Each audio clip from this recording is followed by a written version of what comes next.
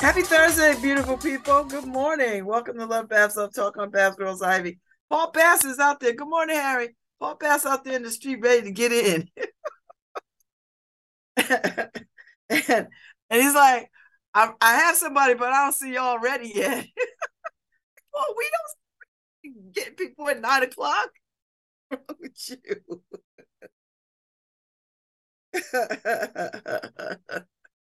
We on now. Come on. I don't know what's up. It takes a minute. Sometimes my computer doesn't, sometimes my screen doesn't open up. It said no way. I believe in you. I believe in you, Paul. I know you'll find somebody. Listen, if y'all just tuned in around 9 o'clock, you got me, Babs Rose Ivy. Welcome to Love Babs Love Talk. It's Thursday in the Elm, and I think it's gonna rain today. So while Paul is out there scouring the mean streets of New Haven,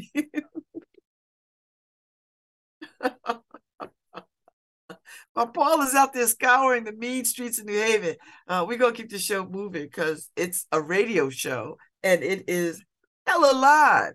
Hella live. Woo! It's been a week. It's been a week. It's been a week. It's been a week. It's been a week. I'm telling you, these art organizations are gonna wear me out. Let me tell you something. Too much is going on. So y'all know Lisa Dent is leaving for Mass Mocha. She's leaving Art Space. I think I talked about this already, but she's leaving. I really like Lisa Dent. I thought she had great vision. I thought she brought a lot of flavor to the Art Space. I've never seen that many Black people in Art Space ever since I've known of it. I don't care what they say. She had a contentious ass board and people on that board who were assassins. I'm just saying it. What the hell? Truth is the truth. Diane Brown resigned from the board right when Lisa Dent did her resignation. So, that says a lot. If Diane Brown is not with you, listen, you're pretty much done. And so there was a bunch of us who saw what was happening. And, we was just always trying to keep the sister like, listen, you leave when you want to leave. But she's leaving because she wants to leave because she's had enough. And that's unfortunate. And I want people to know that the arts community is not immune to the politics and the foolishness of people and white supremacy and all of that. It's just not immune to it. As a matter of fact, they're probably more things are probably done in the arts community than anywhere else, second to corporate America. So listen, I'm not surprised. And hella disappointed. But you know what? All things work for their own greater good, I believe. I'm going with that. I'm gonna go with that. Because these folks in this town sometimes, and I love this arts community because I do find it to be welcoming. I do find it to be engaging. I do find it to be, finally sort of centering voices that it didn't used to center before. So I'm just saying. I'm just saying. So anyway, I'm gonna move on from that because life is short. So last night I was at the Woolsey Hall for the MLK discussion with James Foreman Jr. So it was Martin Luther King III and James Foreman Jr., who both their parents were civil rights icons, right? James Foreman's dad, James Foreman Sr., Martin Luther King III's dad, Martin Luther King Jr. And a lot of interesting stuff came out of the conversation last night, particularly around the trauma faced by and lived with by children of civil rights legends. I'm talking, the King family, Malcolm X's family, James Foreman and his family, and countless others who had to endure. And when MLK the third was talking about what he grew up with and the threat of violence, and he talked about something that people don't often talk about, how his grandmother was gunned down in church, assassinated in church. His grandmother, just after his father. So, and he had an uncle that was killed, and another uncle that mysteriously drowned. So they've lived with a great deal of trauma and tragedy, and it's not ever talked about. It's not ever talked about. So it was a lot to unpack last night. He talked about political strategy and young people getting out there to do this work. And pretty much what I said yesterday, that people who freedom fight, people who don't freedom fight, going to benefit from the work of people who freedom fight. He said it. And I just like, you know what, God, I hear you. I know you trying to let me hear something, and I heard it. But it was a good conversation. It was a very good conversation last night with Professor Foreman and Martin Luther King III. It was, and I'm interested to read all the takes on it. If there's some articles that come out of this, which I'm sure there is. I saw my sorors in the house last night, Delta Sigma Theta, New Haven alumni chapter. I saw some of the divinity students last night, because I know one or two of them, and it was nice to see them out and about. So I'm excited, and it was good, and it was a wonderful night. It was warm. It was ridiculously warm. This is January. I am not complaining. When you hear me say this, it's not a complaint. It really is just shock and awe. Shock, awe. Oh my God, it's warm. It's like spring. Yesterday was like spring. So anyway, that was good. I'm glad I made it to the MLK talk, because I was on the fence, because I was like, well, there's a couple other things I want to do, blah blah blah. But yeah, I met Ife down there, and so and yesterday was Ife's first day of school, y'all. She was so cute. She can't hear me now because she got to be in class, so she can't listen in. So she's back in school working on her undergraduate degree, because she was at Morgan State. She'd get a chance to finish, and I know that was always in the back of her mind to finish. So she is back in school full time, working toward her degree. So, and you've never too old to do what you ever wanted to do. I'm living testament of that. So MLK was good last night. Then we went over to the Cannon for like dinner. No, little vegan vegetarian pub over there on Dwight and Chapel. It was good. I mean, it's always good there. We always have a good time. We always have a good time, and I was just very happy to go and be in the space, have a beer.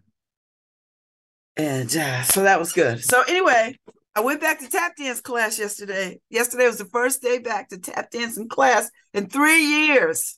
It's been a long time. I was wore out. Let me tell you.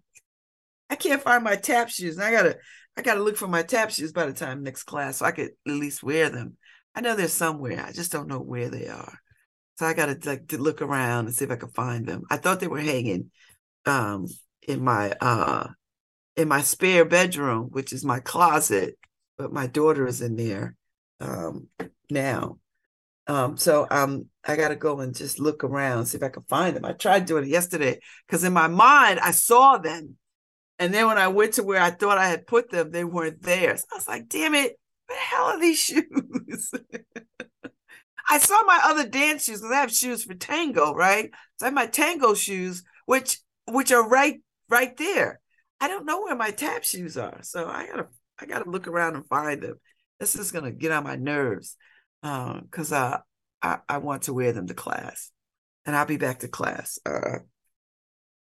next Wednesday. So Wednesdays is tap class. It was a workout, let me tell you. I was sweating. I was like, woo, woo, woo, sweat. But it was good. It was good. It was good. It was good. It was good. It was good. It was good. It was good. It was nice to be back in the space. It was nice to be back. I saw Victoria. I met Emma, I think Emma or Emily, and Alexis Robbins is my teacher. So it was nice. I couldn't stay for the whole class because I needed to get downtown so that I could park for the MLK event at Woolsey Hall. And, there's no damn good parking by Woolsey Hall. Like, it is catch as catch can. So I didn't want to spend any time trying to drive around looking for a park. And then I didn't want to park so far away, like where I had to hike. I didn't want to do that. So anyway, that was that. So yeah, so it worked out to be good for me last night. I went to tap dancing class. I went to hear MLK speak, and raise some issues that I hadn't heard before. And it was really, really quite moving. I saw lots of people that I hadn't seen in a minute. So that was wonderful. And yeah, I'm just like, all right, people, we outside. And Seraphina Robinson, who brought me some eggs. So Seraphina Robinson, our beloved Seraphina Robinson, dancer and consultant for, I don't know, something at Yale. She has chickens in Stratford, and they've been laying eggs. So she brought me a dozen for a very small amount of money, which is obscene. And so I posted it up on my Facebook page, and now she got several new customers. So she the egg dealer. She's gonna be running these streets of New Haven with these eggs. And it just makes you feel good that this sister has got these eggs and they can't eat them all anyway. So, we buy them from her. She runs down. We get to see her a little more often. I love it. Everything about it. Everything about it. And she was like, you can keep these. She washed them off for me and everything. So these eggs could be sit right on my counter, and they are. So I'm gonna crack them. She's like, you got about 2 weeks for them. I was like, all right, I'm gonna eat these damn eggs. I'm gonna eat these eggs. Oh, Lord have mercy. Get these eggs eaten. But it was good to see Seraphina. She's engaged and she's getting married. And so her fiance is from Africa, and I don't know where in Africa. See, this is when I need Ife because she would know. And Seraphina's people are from the American South. So you talk about, it's like My Big Fat Greek Wedding meets Coming to America. That's about the only way I would describe that. My Big Fat Greek Wedding meets Coming to America. It's like a mashup of all of that. So, because they had to have all these ceremonies, pre-engagement, ceremonies, engagement, and now they're building to the wedding. I told her I'm a justice of the peace. I'll happily marry them. So, yeah, I love to marry people. I'll marry you in a minute. I'll marry you. I'll marry you. I'll marry you. So, but it was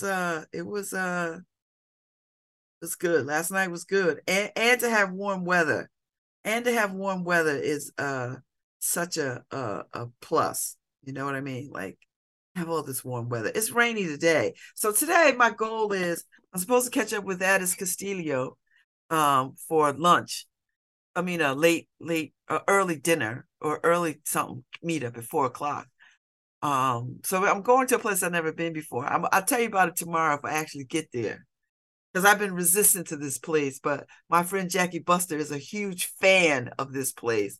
And so I'm going to if Jackie Buster digs it, and we roll at the same kind of highbrow level, then I'm going to dig it. So, So hopefully today I'll be able to hang out with Addis if her schedule permits. So anyway, and then I'm gonna go hear the fabulously talented Dr. Kalila Dean Brown, in conversation with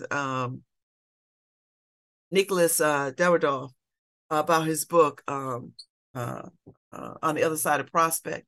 So I'm excited because I think Kalila is probably one of the finest minds in America, and I just love her. So to hear her be in conversation with Nikki, who I dig, like these are two intellectual giants, right?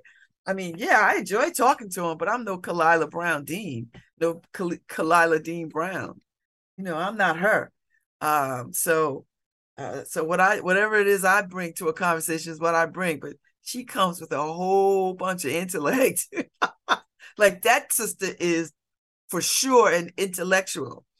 And I think a conversation between them two would be really engaging. So I'm going to sit in the audience tonight here to talk, hear them go with it and go forward and go through it. So so it's wonderful. So I'm excited. I'm excited by that. I really am. So and I love that his book is just getting some traction. I wanted to get some traction. I wanted to get in front of people. I want people to read this book. And it's like a gift to New Haven. It's our story. It's our story, And I'm proud to be in the book myself. So I'm quoted in the book or talked about in the book. I haven't read the book. I have the damn book. I haven't read it. My reading stack is so big. And then Ife gave me another book the other night. She just finished Marita Golden's The Wide Circumference of Love.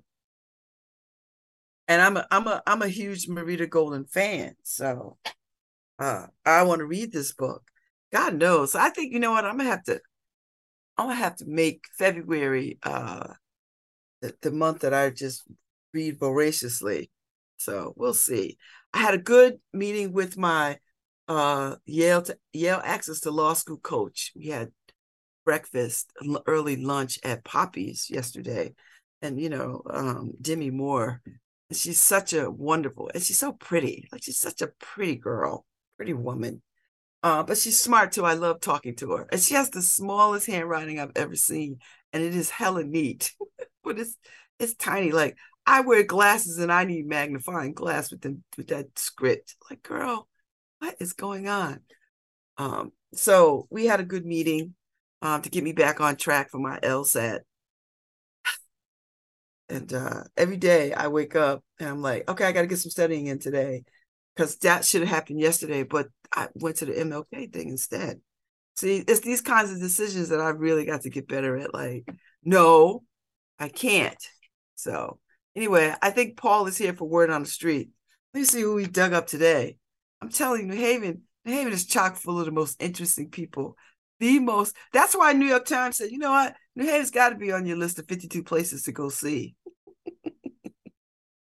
I'm in agreement. You get no argument from me, New York Times. I'm with you. So Paul's out here in these streets. You see who he's run up on today. I enjoyed yesterday. So we'll see. Yeah, you're in. What are you doing?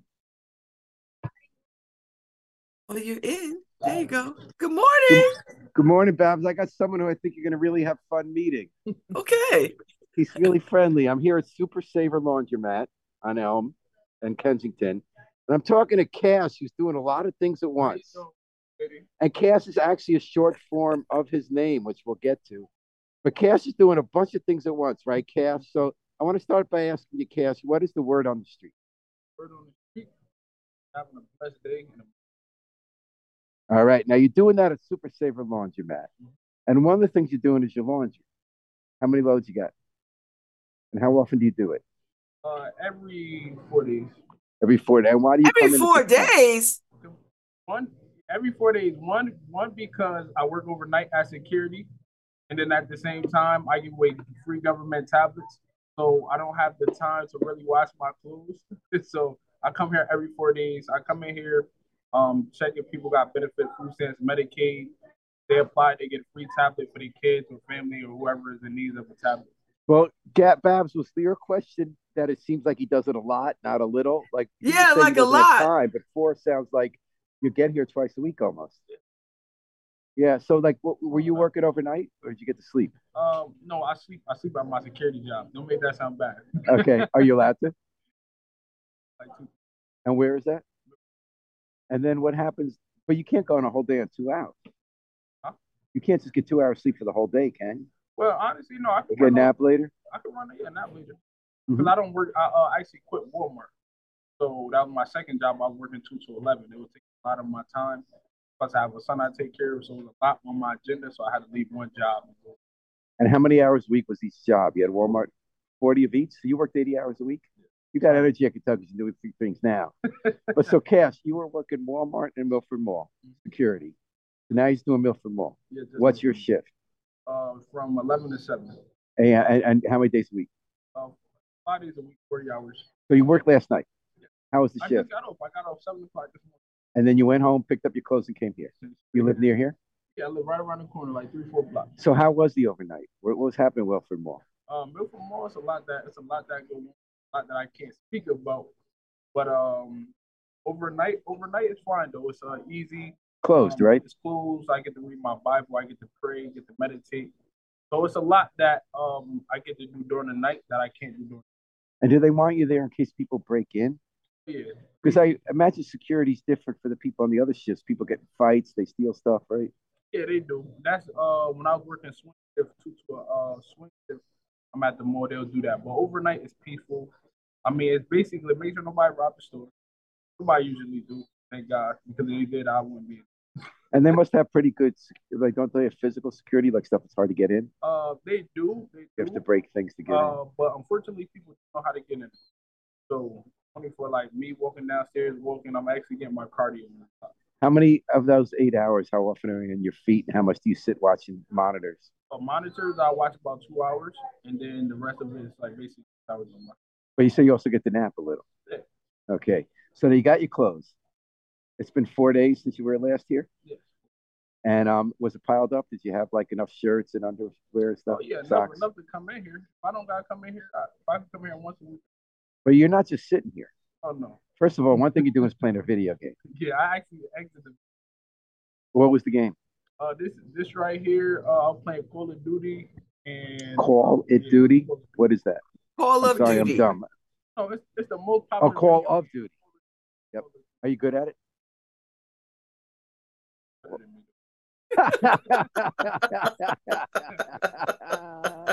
Okay, now you're also doing a sales pitch here from the table. Yes. And what do you mean about getting your government devices? Government free tablet. So basically, my company Millsat, we're located in Stanford. So what we do, we give people it's a AC program where we reach out to people who get food stamps, Medicaid, or anything. Our main priority is for kids to reach out for their families. Us grown people, we really don't need the tablets. We can use it, but it's mainly for the kids. I mean, like a tablet, like in between a phone and like a computer. Yep. But what the difference is between come with 5 year free, 1 year warranty just in case it breaks, and your child has unlimited resource too. So why do you get it free? Oh, this is just part of the program. Yeah, it's a program. A month for free. So why are they being given out? AP program for the kids. AP? Why are they giving out? It's like Obama phones, but they're tablets. From the government, yeah. From the government. Now, how do you get paid? By how many you give out, or is it you get hourly? We get $10 for every tablet that's successfully selected. And how can you prove that you gave out a tablet? Like, how can you? I can log into my network and I see how many sales I did. And you say it is a sale. So is there money at some point that somebody pays for something? No, it's a free government tablet. So how's it a sale? Because it's a sale because once it goes through and they got food stamps and benefit, everything is a sale. Basically, it just went through. Well, I mean, does the person who gets the tablet have to pay for anything ever? No. I know this program. I know the program, and I know the phone program too, because there's a phone program that does the same thing. So what it does is it just gives people access to the internet and access to cell phone access to so. And the government gives them out, but they use a private company to try to distribute them. Is that the idea? Mm-hmm. Gotcha. So what else? How did you do today? Anyone get one of these? Did anybody get one today? No, unfortunately, no. These are my last two tablets until I have to go to another box. You work hard, Cash. Oh yes, yes, I do. I mean, if there's nobody else gonna do it for me. If I could sit down and let people work, I would. Not right now. Now you had to get rid of the Walmart gig. How did Walmart compare to Milford Mall? What's a better place to work? Walmart compared to security, honestly, it's a lot that's beneficial. I probably get paid 2 hours, $2 less than Walmart.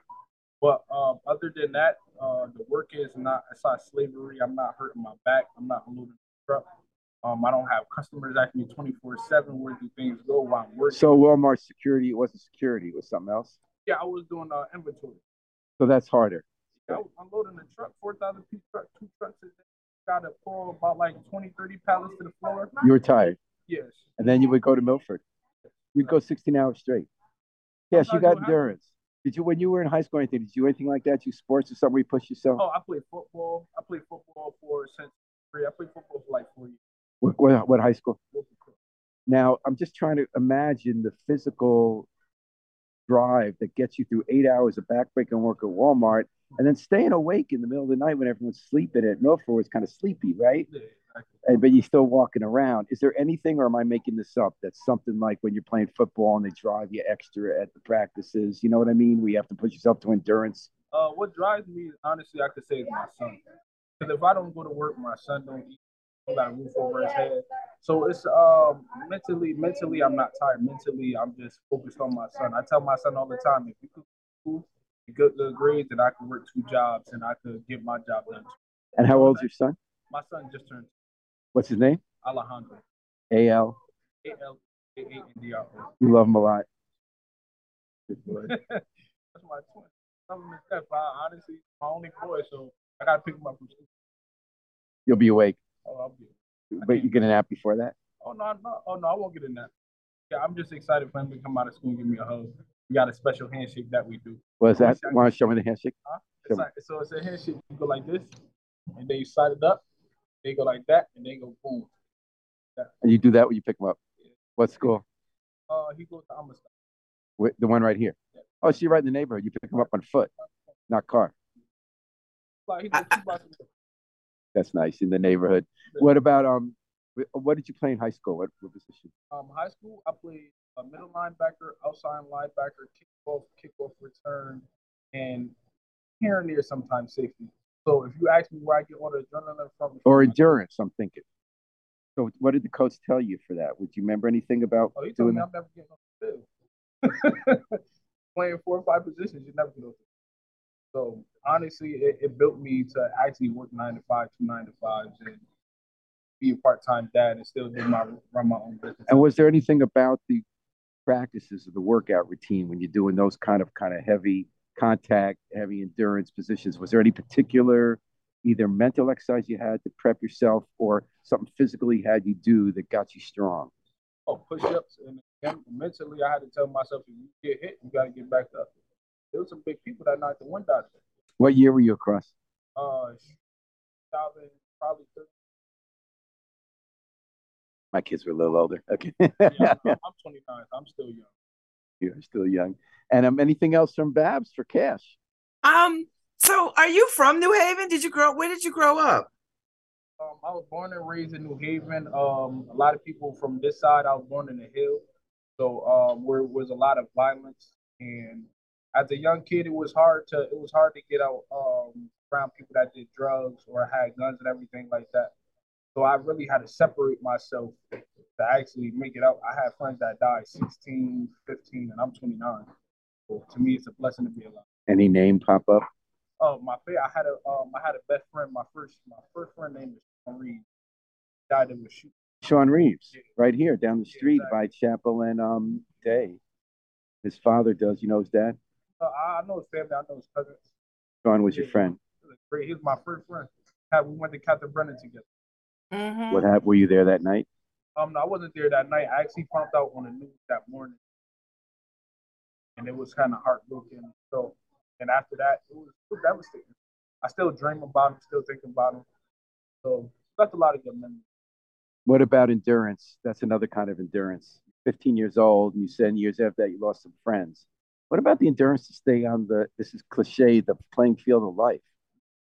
Do anything go through your mind when you saw friends dying when you're a teenager, young adult, and what that tells you about how to keep enduring, pressing on? That honestly, seeing my friends die at a young age, it taught me how to be around a stronger circle, around people that's motivated, people that has goals.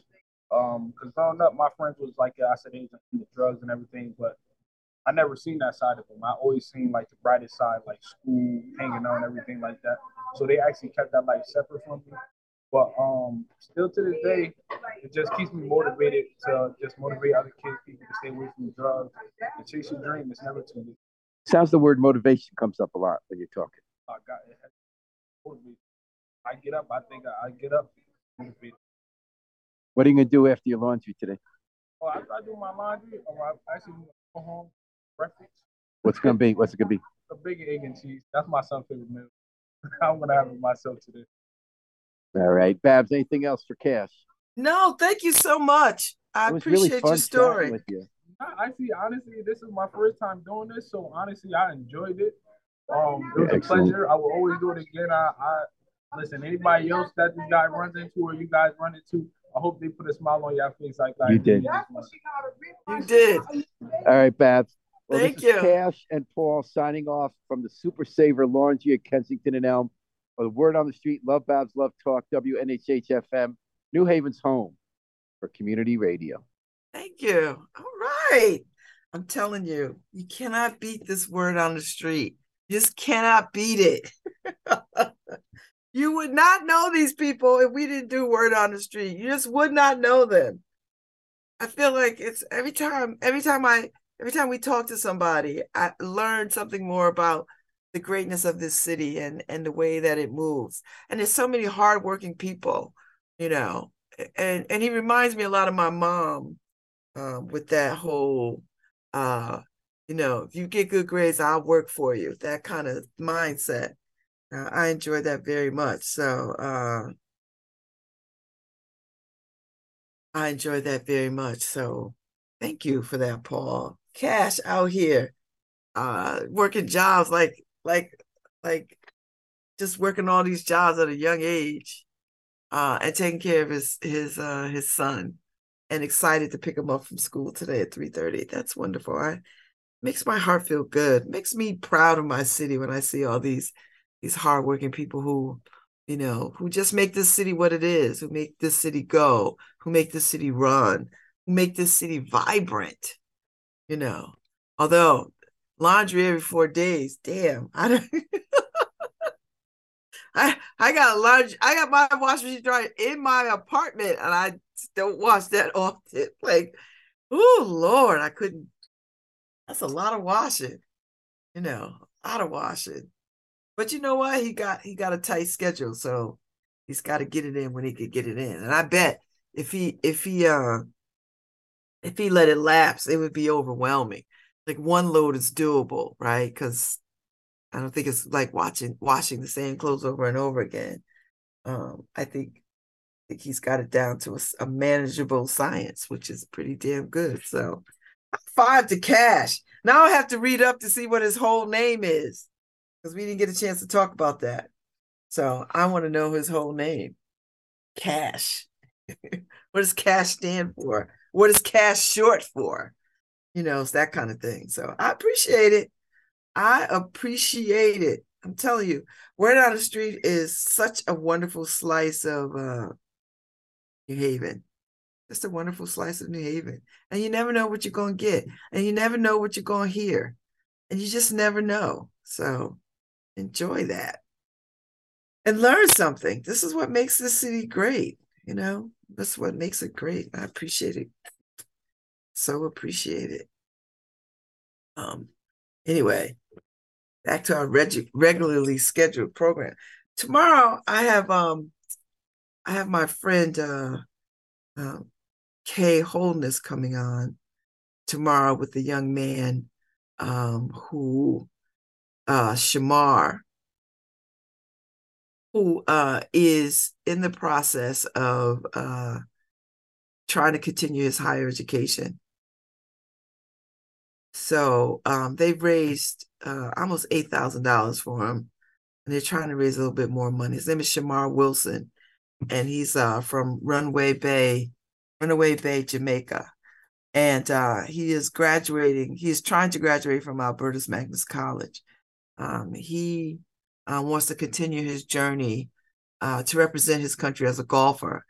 So despite his great success in school and in his sport, he is an international student who is not eligible for financial aid and does not have access to student loans, which means he does not have access to the financial means to cover college costs like tuition, meals, boarding, and fees. So he is a gifted sophomore. He's pursuing a degree in business marketing. He maintains a 3.28 grade point average, while also being an active member of the Albertus Magnus golf team. So he is 6'5". Ooh, he's tall. He is a naturally gifted golfer who has been playing for approximately 5 years. In that short time, he has honed his skills in the Howerman Cup in Puerto Rico, the Caribbean Golf Championship, and the Jamaican Open. And with the help of his adoptive U.S. family, Daniel and Michelle Simpson, Shamar was able to apply and attend college right here in New Haven at Albertus Magnus. He also played various NCAA Division III events during his time here. In his first collegiate year, Shamar was named AMC Spotlight Player of the Week, placed second in the Mitchell Invite, and achieved the Great Northeast Atlantic Conference Rookie of the Week 4 weeks in a row. So their primary mission at the Jamaican American Connection in New Haven is a nonprofit organization, and what they try to do is advance, encourage, and foster the cultural, education, and economic well-being of Jamaican and Caribbean West Indian communities in Greater New Haven. So with that mission in mind, they're trying to help provide Shamar to help him achieve his dream. And they're asking people to make donations. So he's going to be on tomorrow talking about what this means. And I hope he can get some money or some funds to do this. And I hope anybody listening who has the resources or the means can help this young man. That would be a huge help. So 30 contributions have raised $8,000. So I don't know what the end goal is, but I know he's got a ways to go if he's trying to make some tuition. So, and I wish that Albertus Magnus had the means, or maybe they do, or maybe we have to have a larger conversation to help him. So they'll be my guest tomorrow at 10:15. So we could talk about his journey. We could talk about what he is requiring and what he needs to continue. A sophomore in college at Albertus Magnus College. So, we'll have a good conversation tomorrow. I'm grateful to talk to him. And I want to hear about where this love of golf came from, and what are his hopes and dreams and aspirations. So we're going to get into it tomorrow. So if you're around, tune in 10:15. We'll have a good conversation. And then I'll start programming up because there's some other folks that I need to be talking to in the weeks and days ahead. I tell you what's on fire. These young tennis players, Tier 4 and golf, they are burning up the courts, man. They are burning up the courts. And I've been paying attention and watching, so I'm excited. I am very, very excited. So anyway, I might have to catch me some games this year on the court. I might have to just pay closer attention and follow along, So right now, I think it's the Australian Open. And my friend Andrew follows tennis closer than I do.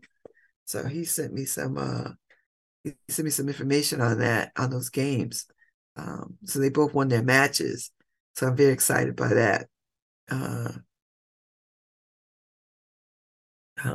So yeah, tennis is exciting. And I'm telling you, we are bearing witness to the changing of the guard. We are seeing the changing of the guard with these new jacks out here. They are doing the damn thing. They are doing it. So we must cheer them on.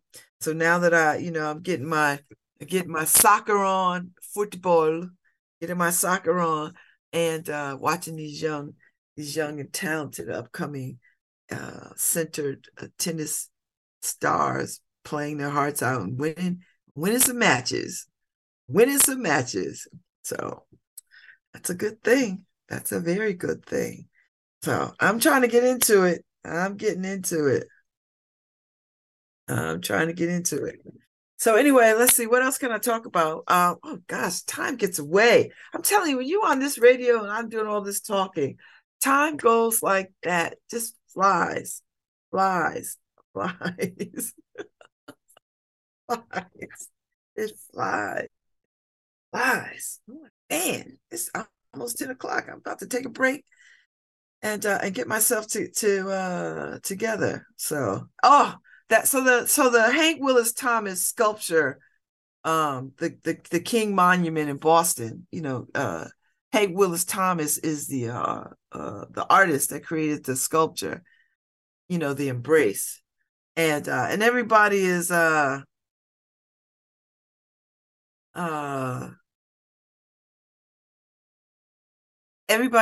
has these thoughts about it. Everybody is. I'm looking at a quote from Charles Blow. If y'all don't know Charles Blow from the New York Times, I Google him. But he said, and I'm gonna read it and then I'll tell you what I think. Unconventional memorials can not only survive controversy, they can be made legend by it. Maya Lin's Vietnam Veteran Memorial was controversial when built. It was unconventional. Veterans protested it, called it ugly, and said it looked like a grave. Now it is the most visited memorial on the National Mall. Art isn't always easy. Often it challenges.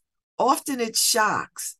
Indeed, if artists aim for universal affirmation and understand, they surrender much of the magic of art. Sometimes we have to sit with an art for a while to appreciate it. Charles M. Blow. And he is absolutely right. Art is arresting. Art ought to be arresting and contemplative. It should be. We can't always just, I like it. Everybody's not going to like everything. Everybody's not going to like everything. I love this quote by Charles Blow. And I love the monument. The monument. So, art ought to be arresting and contemplative. I mean, hell, the French people the Parisians didn't like the Eiffel Tower. They hated it. They thought it was a monster for their view, and it was hideous to their city. Now it's one of the most iconic buildings in the world. People go to Paris just to see it. Hell, I stood up under it. I took a picture of it. I'm in it. So it takes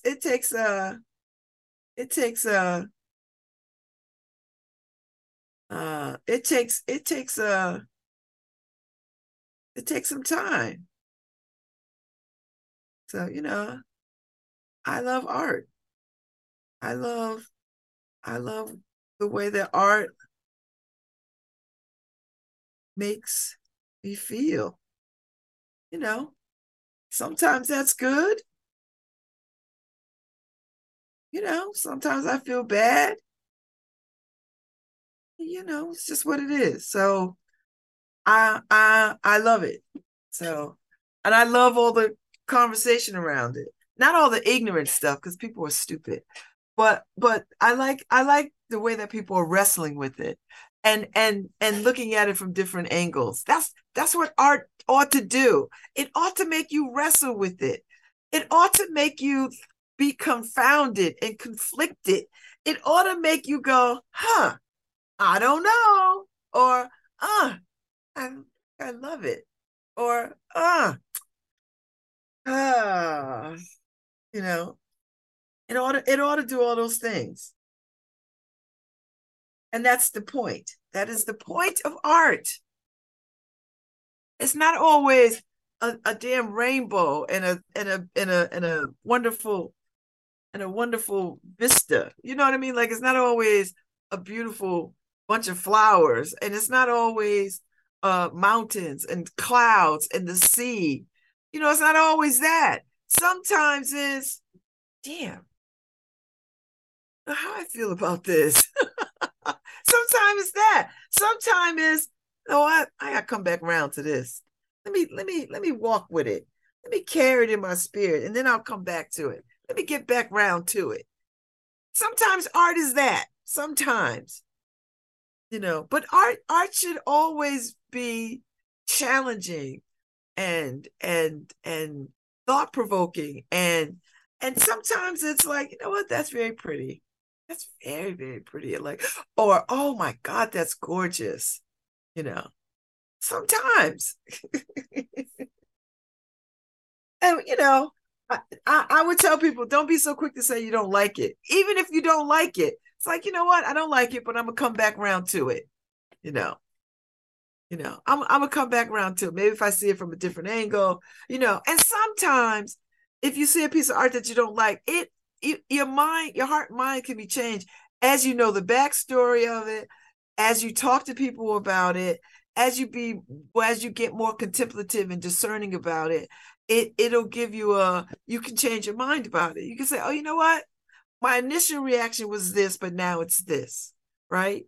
That is a learning. That is a learning. That is art appreciation. That is, let me step into this thing fully, you know, and not trust what not let me just take face value. And, you know, so I'll make my way to Boston and see it. That's my plan. I probably won't get there till the spring because I don't want to mess around up there in this weather. Although it's been rather nice. Rather nice. I figure take a run up there, and then I'll run over to Waterstown, and get to Red Linto and eat some vegan food. Because I sure miss it. And I've been looking for reasons to get up that way to get to the vegan, to get to Red Linto. So maybe that might be a day trip. Get on the road early, go hang out, and then drive my little butt back, you know, hit Boston Commons, and then take the stroll for the piece, and then go eat somewhere, and then get on the road and come back. Maybe that's what we do, you know. But it's always nice to run around Boston, Back Bay, and Faneuil Hall, and Beacon Hill, and, you know, all the places where you could do all the things, you know. It's like, cool. Not bad. Not bad. So I love the conversation around it. Not the stupid conversations of people just being ridiculous, you know, and not the Leslie Jones conversation either, because she is silly. And I'm glad she is hosting. She's killing on the Daily Show this week. And I think that should be her job. Like, just give Leslie Jones a job. But we'll see, because they got a bunch of hosts that they got coming up in the next several weeks. You know, like, they got a whole host of people. D.L. Hughley and Wanda Sykes. And I think everybody's going to do an amazing job. You know, I think people are going to come on, and they're going to be good at it and funny and all the things, you know. But I think Leslie Jones set the bar mighty high. She set the bar mighty high. And if you've not caught the Daily Show since Trevor Noah left, and they have all these guest hosts, then this would be a good opportunity for you to catch it, to check it out. Good opportunity for you to check it out. So let me get to my PSA before I take my break, because I want to make sure I get this in every day, and I try to get it in the first hour. So here you go. January is National Slavery and Human Trafficking Prevention Month. Do you know someone who was a victim of human trafficking? Human trafficking is a form of modern-day slavery with illegal smuggling and trading of people for forced labor and or sexual and physical abuse. This is a world problem as well as a problem in our beautiful state of Connecticut. Traffickers target people, both boys and girls, who are vulnerable to promises of a better life, and then forcing them to live and work in unfair and abusive conditions. Many traffickers are well known, living near us and promising and convincing young people and families that their children will have a better life in a new place. Under the United States federal and Connecticut state laws, human trafficking is a crime.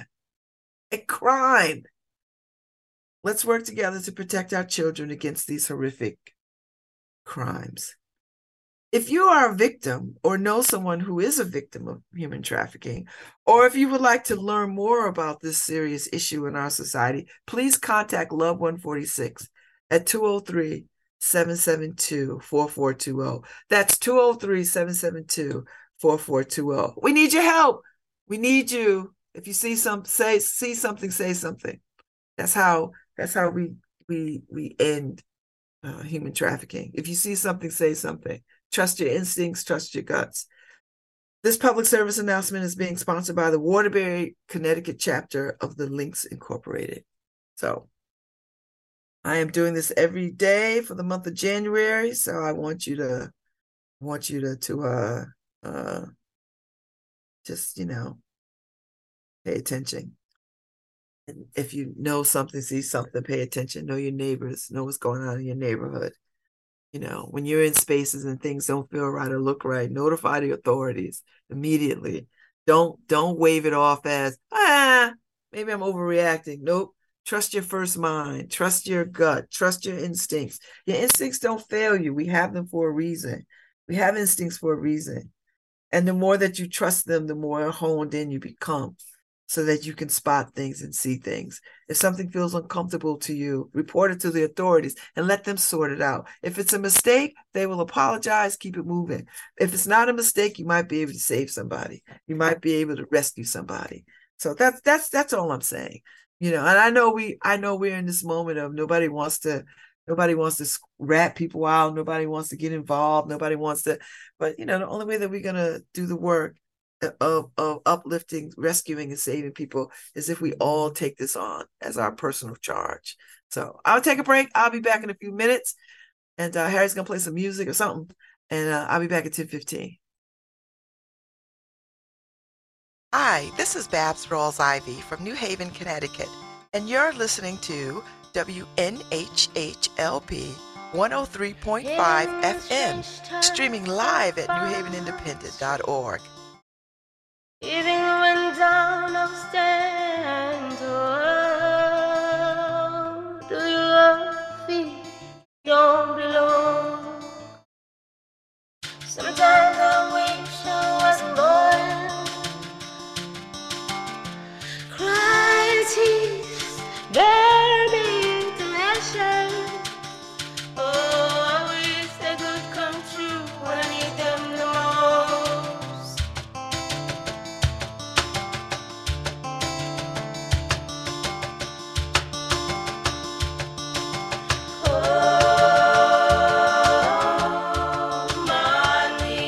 This is Harry Drove, and you're listening to WNHHLP 103.5 FM New Haven.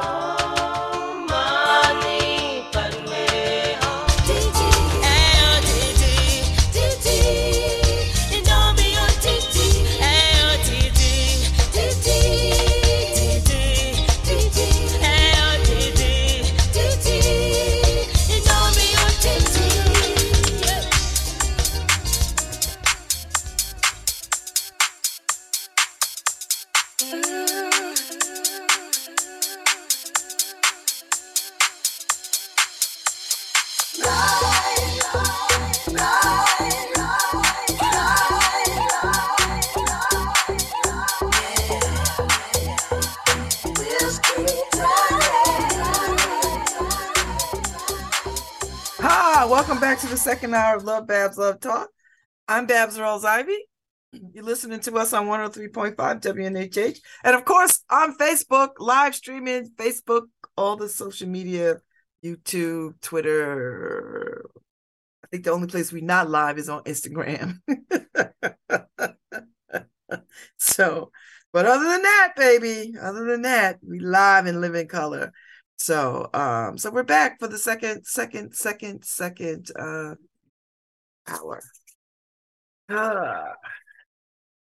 You know, when you do this, when you rub your hands together, it's gives you energy through your body. You know that? You gotta do it fast though. You gotta clasp your hands. It gives you energy. All these little hacks that I've been learning following health people on Instagram. There's so much health information. And I've learned so many things that I didn't know before about all kinds of stuff around what works. You know, this is what I know. And, you know, you have to be careful about who you listen to, and you got to do your own investigation, your due diligence. And I have a pretty damn good medical team that supports my health, but they don't know everything. And most doctors don't know jack about Black and Black women in specific. So you have to educate them as they're trying to, you know, keep you alive. And you have to remind them about things. You know, this is that, this is this, and you have to sort of weed your way through all the white supremacist thinking around health, particularly how it relates to Black people, because although we've been experimented on and studied against our will and DNA stolen and cells stolen, they really don't spend time thinking about our healthcare and what we need and what's realistic, and just all the things that affect us differently than other people, and that is problematic, and there's a great deal of truth to why we just don't trust healthcare professionals. And I'm not suggesting that we not go to the doctors, because I have a whole team. I have an internist, I have a cardiologist, I have a pulmonary specialist, and I have an orthopedic surgeon. I added him because I'm still under his care. So he stays in the mix. And when I was having all the pain problems, I had pain management team. So I've had doctors for a very long time. My gynecologist retired some years ago, so I spend my time between Women's Health Center and Planned Parenthood for my reproductive care. So I don't have a dedicated gynecologist, but at this age, well, what am I gonna do? So, but I encourage people to sort of get all the medical care. I was just having this conversation with Andrew and his family, and his sister she's only been to the doctors twice in her life, physical. I was like, girl, and she's a little bit older than I am. I was like, girl, if you don't get your ass to the doctor, stop. Because this is what I want people to understand and know. That your body will betray you. People's like, oh, I know my body, I know my body, I know my body. No, you don't. You think you know your body. You know some parts of your body, but your body will betray you. It will betray you, and you will have a heart attack. And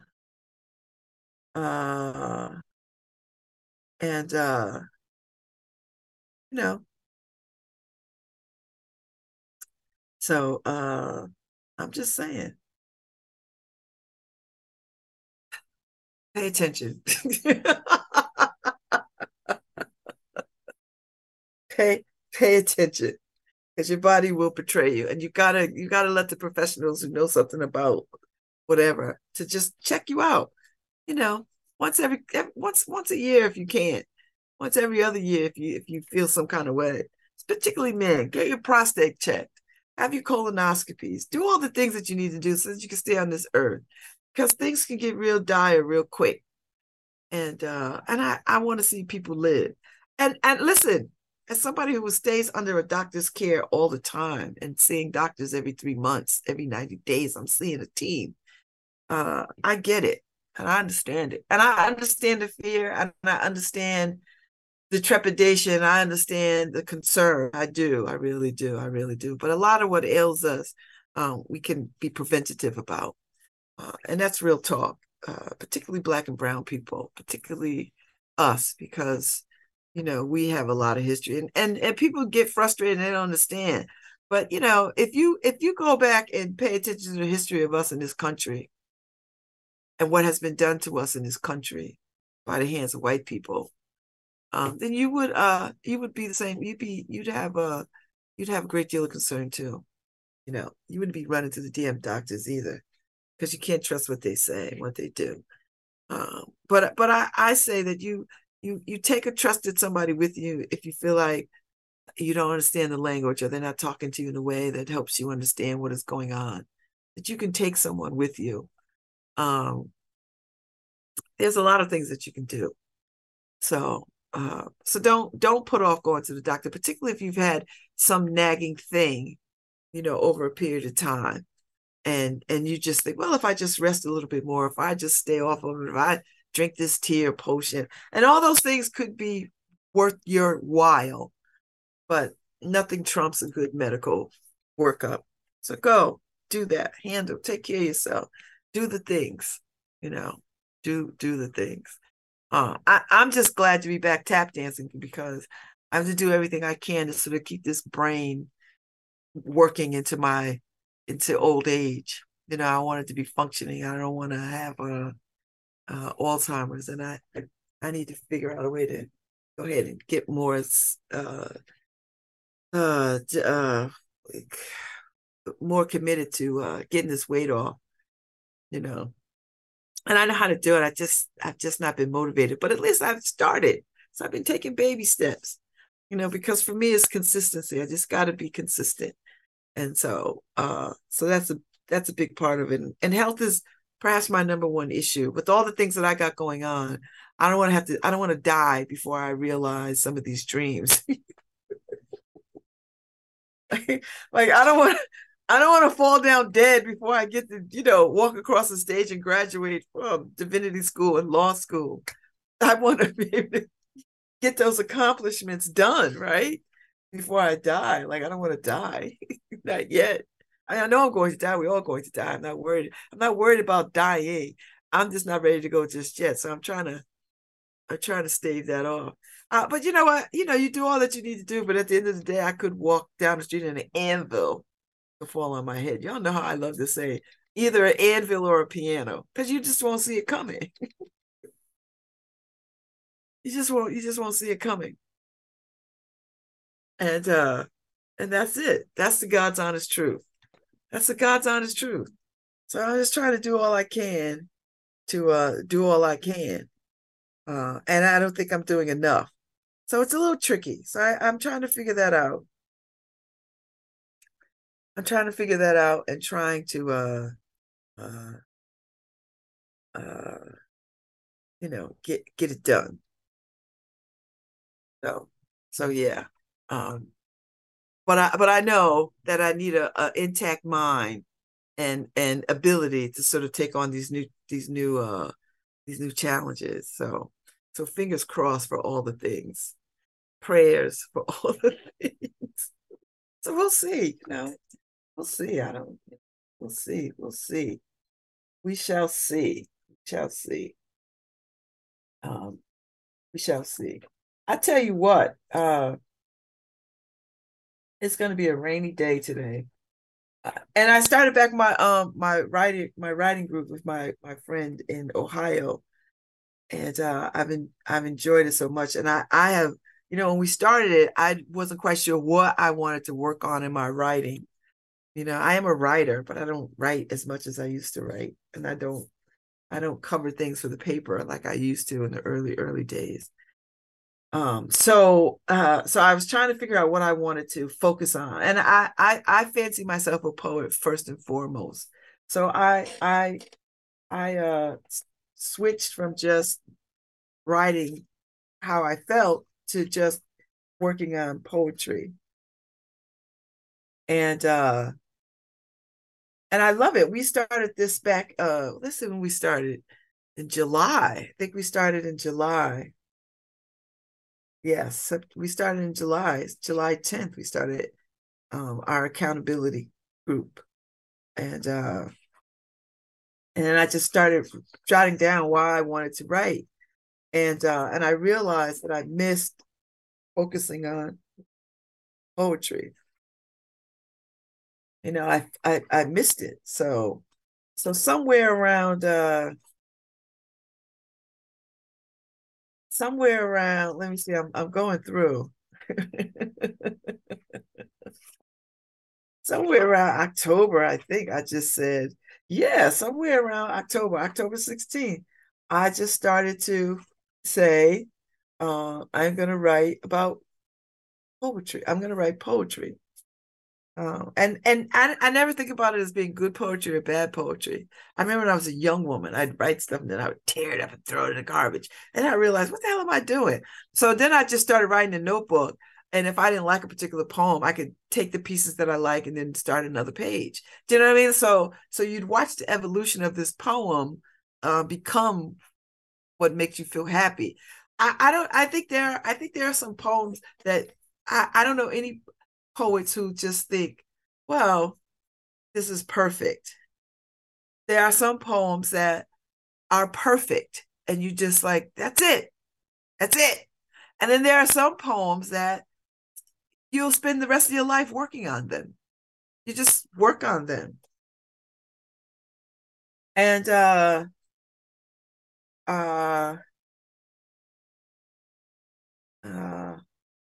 and then I draw from all the poets that I'm influenced by. Like I'm heavily influenced by Nikki Giovanni. I'm heavily influenced by Sonia Sanchez. I'm heavily influenced by Ursula Rucker. I love Ursula Rucker. I'm heavily influenced by, you know, Rita Dove and the young Miss Gorman. And I'm heavily influenced by all these poets that I love. And so I try to find my voice in their voices that speak to me, because words just kind of come. And so I've been working on these poems, and I don't say some of them are finished. Some of them are, when I look at them now, I'm like, oh, okay, I was thinking about this thing. Okay, I was thinking about that thing. And now that I'm in the year, my 60th turn around the sun, you know, it is becoming very clear to me how much poetry absolutely means to me, and it means so much to me. And I'm just happy. I'm just happy. And I'm just trying to write my way through like everybody else. Write your way through. Just write your way through. Write your way through. Right on through. Right through. Just right through. Because nothing moves me more than a good poem. You know, a good poem. I mean, listen, I, like a lot of people, I love a damn good essay or a good short story or any story. I love words. But a poem succinctly transforms you rather quickly.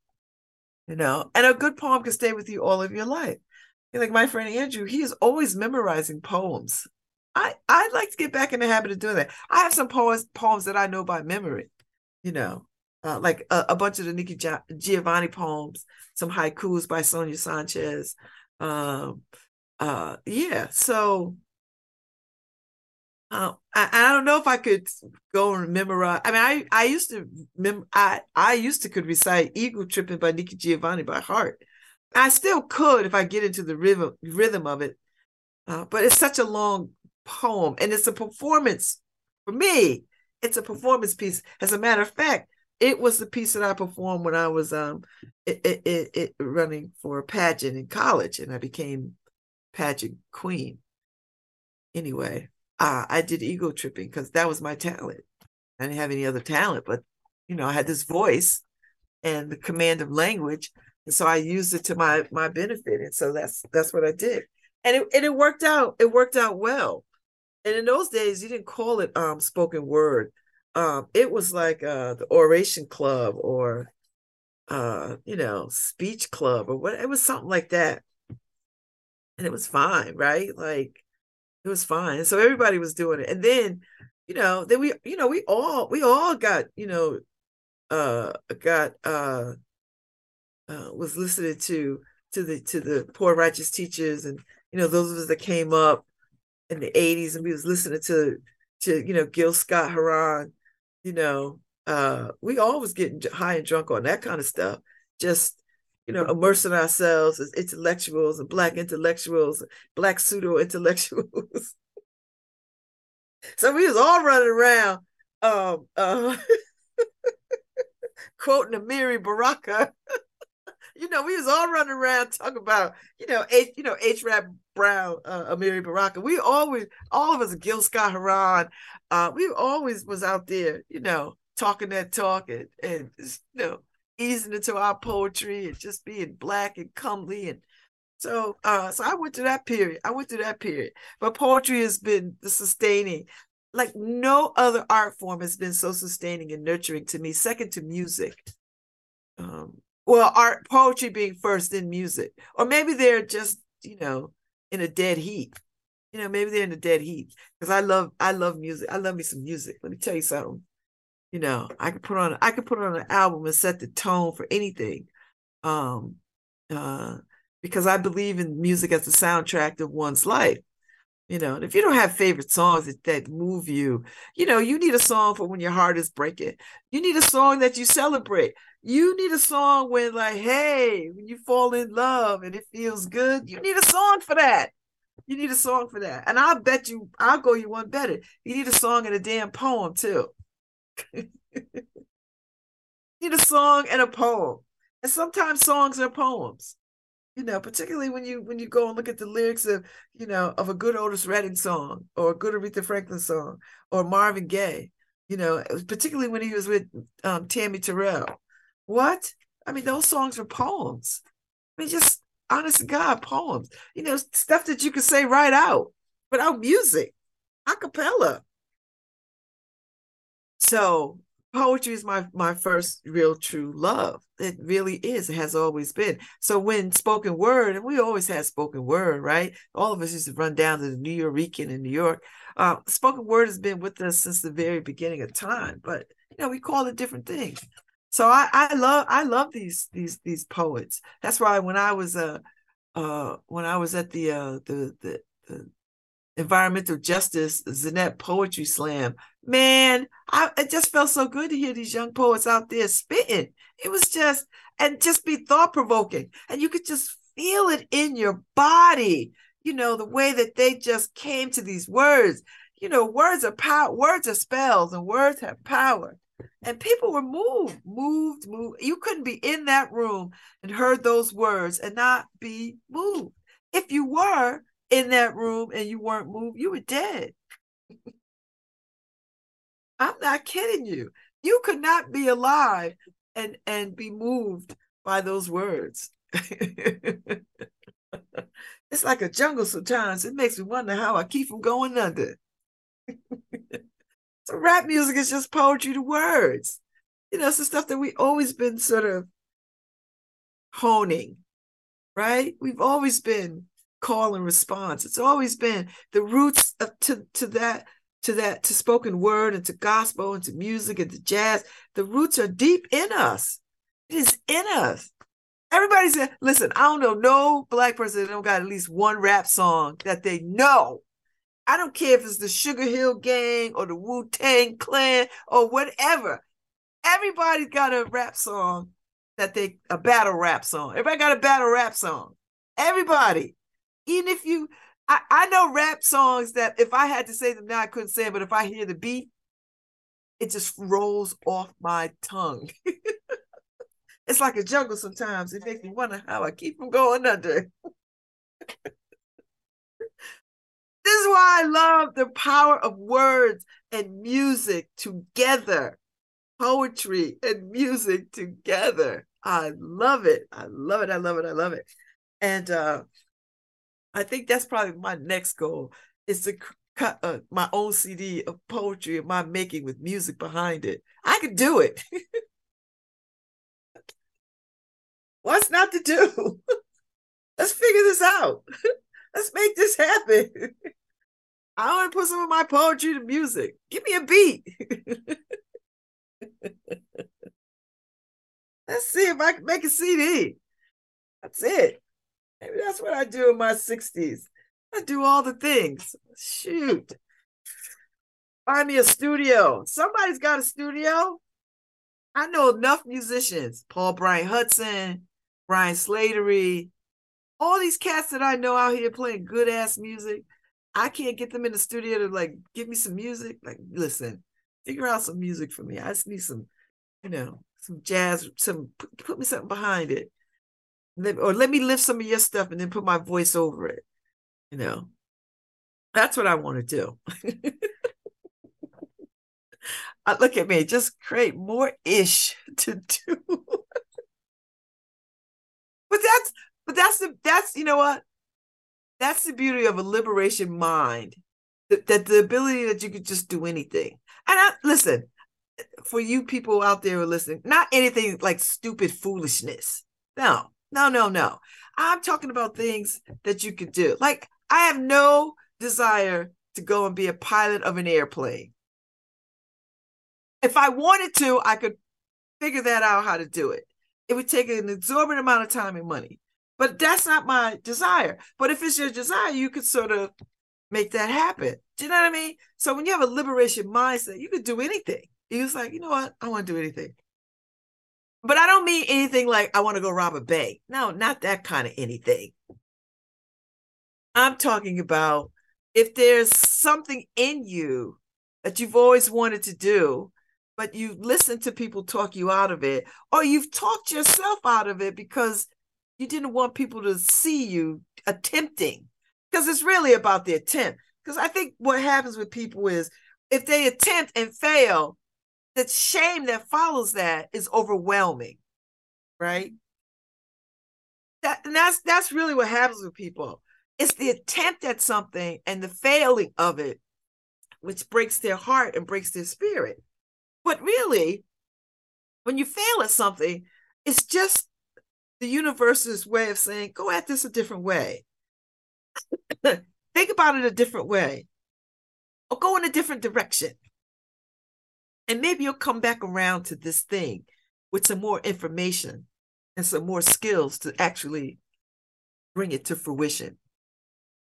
That's the kind of mess we got to teach in school. That's what we have to teach young people to understand. But we have to teach old dogs this too, because people get in their ways and they think, well, I don't feel like doing that. It's going to take too much work or whatever. But there's no dream so deferred that you can't resurrect it. I just don't believe it. I see too many, if I never saw a resurrection story, then I might be inclined to believe that you can't do things. But I've seen too many resurrection stories in my life and in other people's lives all over the world where, you know what? One door closes, another door opens. That's very real. That's very real. So I want people to sort of go have a liberation mindset, believing that they could do anything. And don't worry about the failing part. The failing part is just get back up and do it again, or try it again, or do it again, or go back in another way, or learn something new, or maybe there's a part or a skill that you need to sort of bring this thing to fruition.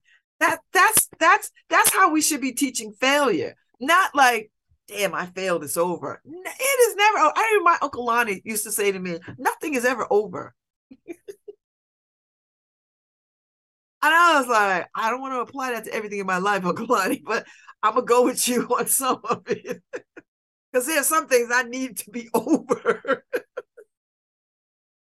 There's some things I just have to have be done, But the point that he was making to me was, there's no such thing as a missed opportunity. There are missed opportunities, but there's no such as a, because if it's meant for you, it won't get by you.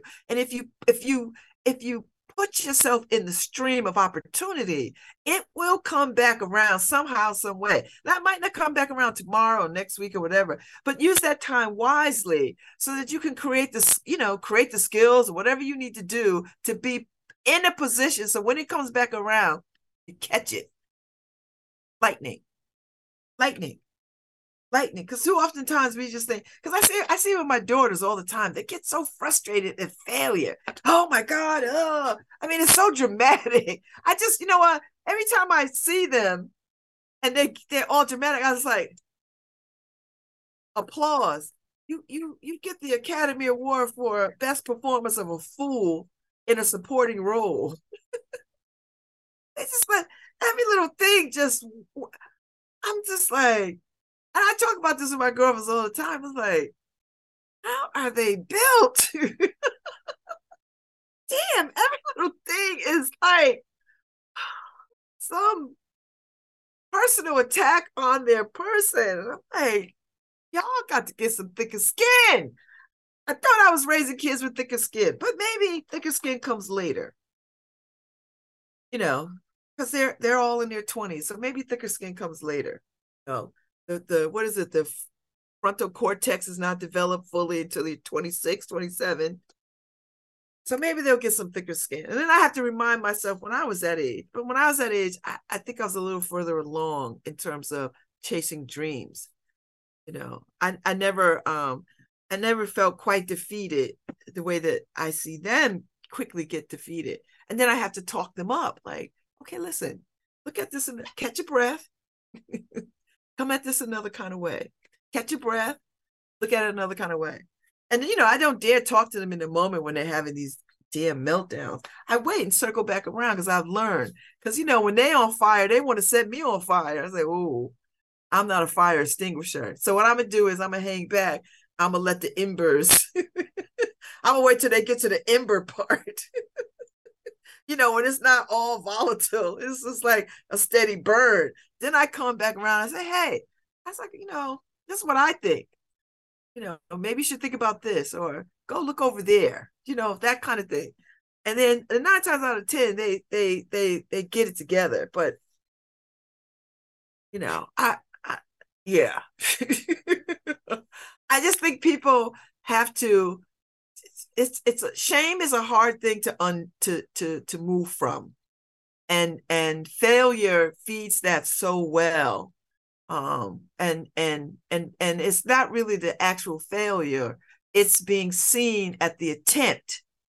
You know what I mean? Because people are like, oh, girl, I told you shouldn't have done that. Or, ooh, You know what I mean? Whispers, the choir of them. You got to set the choir down. Sometimes you need the choir because you need a good choir. But oftentimes, just be the lone wolf out there and be like, you know what? This is the North Star. I'm going to follow that. And that's what I'm doing.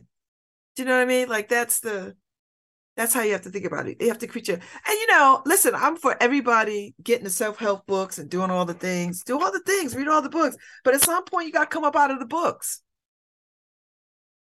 At some point you got to put down the journals and the workbooks and get into it. You can't just be writing about the attempt to get into it. This is what I'm going to do. Now you just got to I am in it. Get into it, and then don't worry about it. Don't talk yourself out of it. Just jump into it. Get into it. Just get into it. Put the journal down. Put all the affirmations away. And just meet it head on. Jump into the stream and swim. Float if you have to, but keep it moving, and don't let time is our own construct. Time is our own construct. You have all the time in the world. You really do. You have all the time in the world. And dismantle the idea that, well, at this particular time I'm gonna do this, at this time I'm gonna do that. Nope. No. If something presents itself and you feel and it catches you, you get that moment of before you beat it out of yourself, before you throw it away out of yourself, that first spark of interest, follow that as fast as you can. Let that lightning take you somewhere. Because if you see that spark and then you sleep on it, it might not ignite again. It might not ignite again. And then you'll get into this place of complacency, and you'll be like, well, maybe I didn't really want to do that anyway. Like, well, I'm better off what I'm doing. Well, I'm safe doing this. This is safe. I don't know about that other thing. And that, my friends, is the dash between the day you are born and the day you leave this earth. That's the dash. So ignite that spark. When that spark hits, what we say in the club, when that beat drop, it only takes a few beats for you to drop it like it's hot. When you on that dance floor, you hear that beat, you run to that dance floor. When that beat drop, baby, no matter where you at. The Qs understand this all too well. When they hear Parliament Funkadelic, Atomic Dog, I don't give a damn what Q is in anywhere from the White House to the curb. They gonna do that jump hop thing that they do. I've seen Qs jump out of cars in traffic. I've seen the bros in tuxedos at fine establishments at fancy affairs. That beat drop, what? It is the universal call for them. So that's my point. When that beat drop, you got to get into it. You got to get into it. And who cares who's looking? Nobody cares. You know why? Because the people who are looking at you are silently wishing that they could have that courage too. And here's the real secret. You already have the courage. You have absolutely the courage. You have absolutely courage. So listen for the beat drop, people. You got one. There's one in you. Everybody's got a battle rap song. Everybody's got a beat that when it drops, it's fire. It's like a jungle sometimes. It makes me wonder how I keep from going under. That's not my battle rap song. But I just love the lyrics, because that was that Grandmaster Flash lyric probably was the first real indication of mental health struggles in our communities. It's like a jungle sometimes. It makes me wonder how I keep from going under. And that, my friends, is what I'm going to leave you with. I'll be back tomorrow. Tomorrow's Friday. I got Kay on with a young man from Alberta who is trying to pursue his education and needs some money.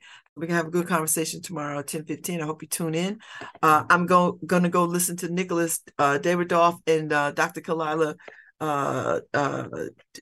Dean Brown in conversation with Nicholas at the Hamden Board of Ed over there in Putnam tonight at 7:00. So if you're around Hamden, come check that out. It'll be well worth your time. I'll see y'all. Thanks, Harry. Bye.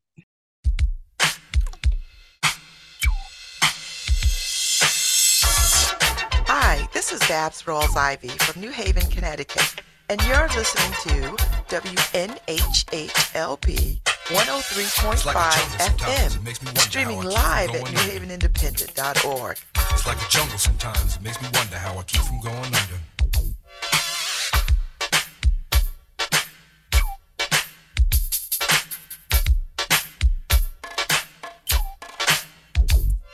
My brother's doing best on my mother's TV. Says she watches too much, it's just not healthy. All my children in the daytime, Dallas at night. Can't even see the game or the Sugar Ray fight. The bill collectors, they ring my phone and scare my wife when I'm not home. Got a bum education, double-digit inflation. Can't take the train to the job, there's a strike at the station.